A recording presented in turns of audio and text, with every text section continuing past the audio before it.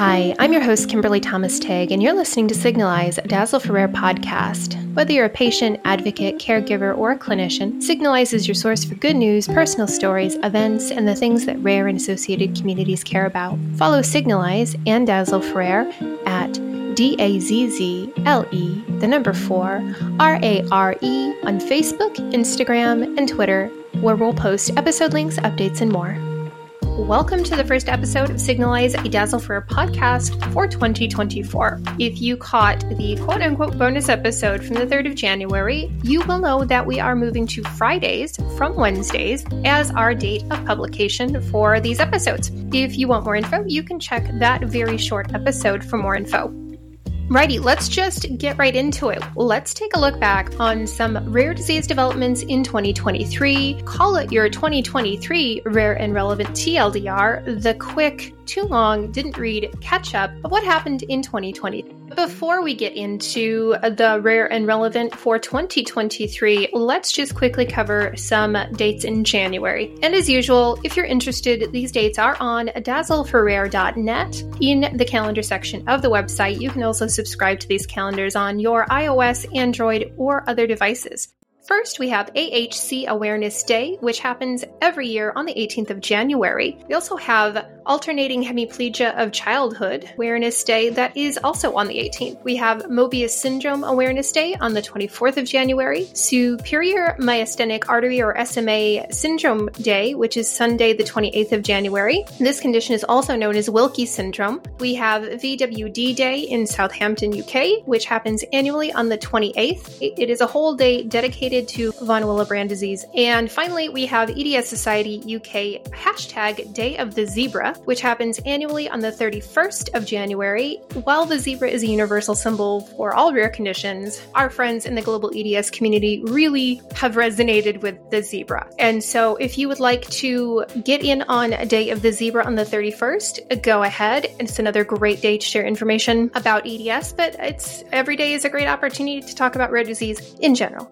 All right, we have some non-rare days in January. We have World Day of Peace, which has passed. It was on the 1st of January, but go ahead and put it on your calendar now so that you can observe it on January 1st next year. We also have the Festival of Sleep, which just passed on the 3rd of January, which was Wednesday. We have National Cuddle Up Day, which feels like it should also be on the 3rd of January, but it is on the 6th of January. So get your sleep in. Oh, and also National Drinking Straw Day was also on the 3rd of January. So get your drinking straw, get your nap, and then get ready to cuddle on the 6th of January. National Hugging Day is on the 21st, so I feel like we're getting lots of sleeping and snuggling in on January, and I'm all here for it. We also have Peculiar People Day, a personal favorite of mine, on the 10th of January, and Blue Monday, which is on the 16th of January. And of course, Blue Monday is a time to reflect on how we can take care of our mental health. This is always a challenging time of year, Christmas, festive period going into January, so please do take care of yourself and look after your mental health. Right, so the 2023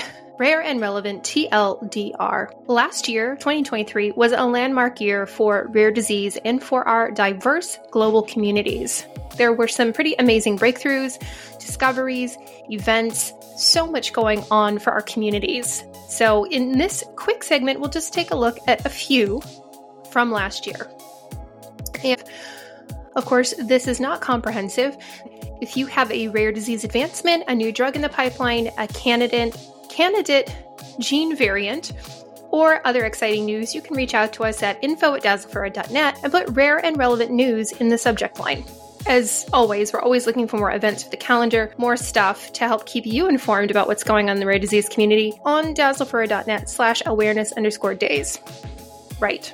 Before I get into the first story that we're talking about, I just want to provide a bit of a content warning. This first story, it discusses cases that involve medical misjudgment, potential child abuse, and some other very distressing topics. It's a brief section, so if you don't want to listen to this section, you can skip ahead a few minutes. As 2023 came to a close, a significant legal decision was made in the Kowalski versus Johns Hopkins All Children's Hospital case. We talked about this in the last full episode of Signalize a Dazzle for our podcast. The Kowalski family was awarded $261 million in damages for a situation that tragically illustrated the complexities of rare disease and also the potential for misjudgments to be made, especially when it comes to pediatric patients. At the time that this story occurred, the patient in question was Maya Kowalski, and she was only 10 years old. She was diagnosed with complex regional pain syndrome, which was misinterpreted by healthcare advocates as signs of potential child abuse by her mother, Beata. The accusation and the subsequent handling or mishandling by the hospital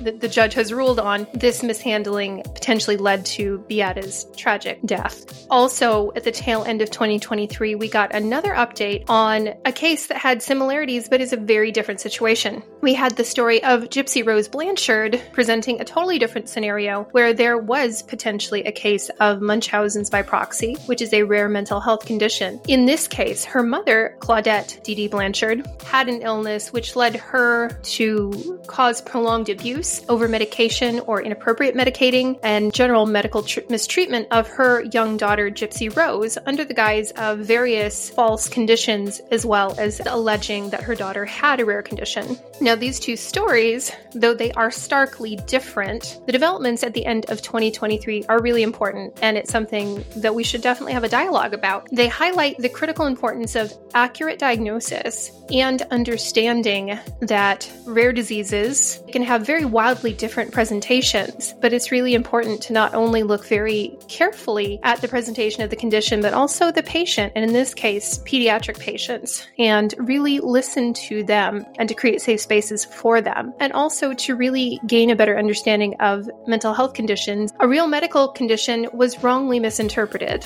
It was interpreted as abuse, which the court has found in 2023 that this was not accurate, hence ruling in favor of the family. While in Gypsy Rose's situation, a rare mental illness led to actual abuse. These cases underscore the necessity of creating, again, safe spaces for kids to speak freely, and the vital role of really detailed, meticulous medical assessment in the safeguarding and the well-being of children and in all patients, because situations like this, while seemingly more common in the media when it regards younger patients, there are situations at all stages of life in which a misinterpretation of a condition or the treatment of a family member to the patient could have a wildly inaccurate outcome on either direction. So the brief overview of these two cases, it leaves a lot of detail out. For those who are interested, there are, deep dives and details all over the news right now, all over the internet about both stories, because they both had such big developments at the end of 2023. In the case of Gypsy Rose Blanchard, she was just released from prison at the very tail end of 2023, just before Christmas. So we'll link to some articles in the show notes that we've used as sources and that you can have a look at if you would like to know more about these cases in depth. You can also find a lot more reporting online on YouTube as well. I don't think I can highlight enough that there is such a strong and urgent need for careful consideration and support in scenarios involving rare diseases, as well as, real or alleged mental health conditions. Having known people that have been through similar situations to the Kowalskis, as it regards, medical captivity, or in a case where it regarded a child being born with an uncommon condition, suffering an injury, and the parents being blamed for that injury. These situations happen, and they can cause real irreparable damage to families. I think it's an important dialogue to have. On the upside, there was a major leap in treatment options for folks with Duchenne muscular dystrophy, also known as DMD, with the approval of a gene therapy called Elevidys. The FDA approved the first gene therapy for DMD, making another significant milestone for the Duchenne community. The approval brings hope to young children with the condition, and also there are currently 4 drugs in the pipeline for treating DMD. Also, in 2021, so 2 years ago, there was a study that shared the impact of DMD on women as carriers, highlighting the importance of early cardiac screening for those carriers. I only recently learned that a friend of mine who underwent genetic testing recently was discovered to have a pathogenic variant for DMD, which may have caused her own cardiac issues. So while this is rare on top of rare, for listeners in the DMD community, please don't neglect the cardiac care of the women in your life or the women in your family. Potential carriers, they may have cardiac needs as well. Okay, another story to make a big difference, or rather stories, collectively in 2023, is rare disease media making a huge difference. The Rare Stories Project in Northern Ireland, featured in a 2023 BBC article, created short films to raise awareness about rare diseases. The project highlights the experiences of Northern Irish patients who represent only a small part of the over 100,000 people in Northern Ireland with a rare condition. This includes twins Lucy Smith and Zoe Buxton with fibrodysplasia ossificans progressiva, or FOP. The project emphasizes the importance of increased medical awareness and improved care coordination. Certainly, wherever you are in the world, every medical system can certainly benefit from improved care coordination. Coordination being the operative word. Another rare disease film project that you actually may be familiar with if you're a listener of this podcast is the Disorder Channel. Now, we've talked about the Disorder Channel and their content a few times in 2022 and 2023 with Daniel DeFabio, the co-founder of the Disorder Channel. The channel focuses on the real-life stories and situations experienced by folks with rare conditions or those of their loved ones. They present documentaries and other rare-focused media on the channel. Life After Diagnosis Day and Rare Days explore various aspects of living with rare conditions presented in a documentary-like style. The channel is free to you. Free content for you to view on your Roku or Fire Stick TV. You can subscribe on either or both of those devices if you have them. And if you don't, you can still find their content on YouTube by searching the Disorder Channel. Finally, when it comes to ongoing rare disease film projects, one that comes to my mind immediately is the project My Brain and Me by Encephalitis International, which shares the stories about life with encephalitis, a condition with several different underlying causes, one of which is autoimmune encephalitis, which is caused by antineuronal antibodies. I won't go into depth about that because encephalitis itself is not rare, though there are many rare forms of encephalitis. So it's something that's really important to become aware of because it can happen because of environmental or toxic causes. It can happen because of interactions with the immune system and the blood-brain barrier. There's a few different causes. So it's not rare in itself, but certainly the autoimmune forms, of which there are several, can be rare. So important to note. But we will drop links to all of these sources in the show notes so you can read more about these stories. Rounding things out, at the end of the year, a few publications dropped their own lists of the most read rare disease stories of 2023. I won't go into great detail about these stories, but we will drop links in the show notes so you can check out these stories yourself, and, whichever may be relevant to you or be of the most interest in general. A division of Johnson & Johnson unveiled results for its proof-of-concept phase 2 open-label Unity clinical trial of nipocalimab for 13 pregnant women at high risk of early-onset hemolytic disease of the fetus and newborn, HDFN. Women taking spirometry tests.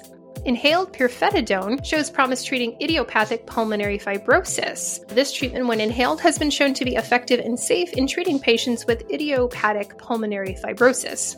Patients with multiple sclerosis being treated with anti-CD20 medications, such as rituximab, may be at a higher risk of colitis and inflammatory bowel disease, according to a review article published in the Journal of Multiple Sclerosis and Related Disorders. Novel monoclonal antibody could change the management of myelofibrosis. So promising results came from a preclinical experience about the potential to modify myelofibrosis. Myasthenia gravis may be linked to myocardial injury. Patients with myasthenia gravis, also known as MG, are vulnerable to myocardial injury. However, this condition often goes undetected and untreated. Vietnam vets face higher risk of developing cholangiocarcinoma. Hundreds of vets that served in Vietnam in the 60s and 70s are now developing this certain type of cancer, likely due to the exposure to flukes and dioxin. A study highlights dizziness as a common symptom of myasthenia gravis. Dizziness is a common complaint among patients with MG, found in a new Australian study published in the Journal of Clinical Neuroscience. The study also found that the awareness of the role of relevant allied health services and their utilization varies among patients, which seems like that's probably a common theme. The role of allied health services and how well they are utilized. The most read article in 2023 as it relates to rare disease was a surprising one. Zinc could hold the key to reversing IPF, pulmonologist Dr. Paul Noble says that zinc may be the key to treating and even reversing idiopathic pulmonary fibrosis. For those who are not familiar with this condition, it is a condition affecting the lungs, hence pulmonary, where the lungs become scarred and breathing is difficult. It's not really clear what causes the condition, but it affects people around 70 to 75 years of age, and it is considered, at least in the UK, as rare in people under the age of 50.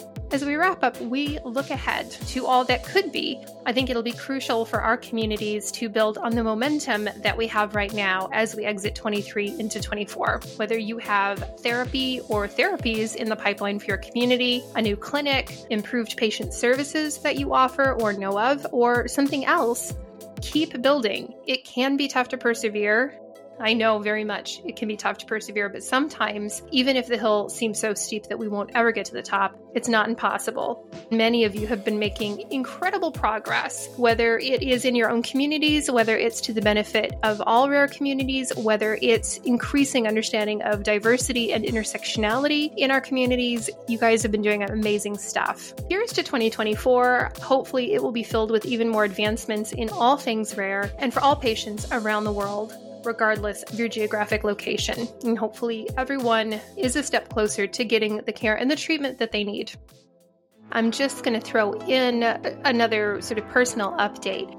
So I don't know if I've mentioned this in previous episodes, but I have some upcoming diagnostic testing, several days worth, and it is not close to home. That's been moved again to the second week of January. There may be disruption, if not no second episode in January, if there are any issues with the diagnostic process. That sounds super intentionally vague, and that's not to be dramatic. It's just when it comes to rare conditions or rarely diagnosed timely conditions or conditions that are just not super common, or even the complexities of having multiple conditions, a lot of diagnostic testing can be really stressful, and it can really be all-consuming at times as you wonder what is happening, what is in the future. This particular testing is a week's worth of testing. And in the UK, there's currently a junior doctor's strike, and so there are some staffing shortages that may affect my testing in January. But that's one personal update. January could be a bit chaotic in trying to create content for this podcast. That's where I'm at. Anything you can do to support the podcast, share it with your friends and family, check it out on YouTube. All of that's appreciated. I hope that everybody had a wonderful festive season and a wonderful new year, and I wish you safety and joy in the coming year. Thanks for listening to this week's episode of Signalize, a Dazzle for Rare podcast. To stay up to date on the podcast and Dazzle for Rare, follow us on Facebook, Instagram, and Twitter at DAZZLE, 4, Rare, RARE. And finally, if you liked this episode, share it with a friend and tag us on social media platforms.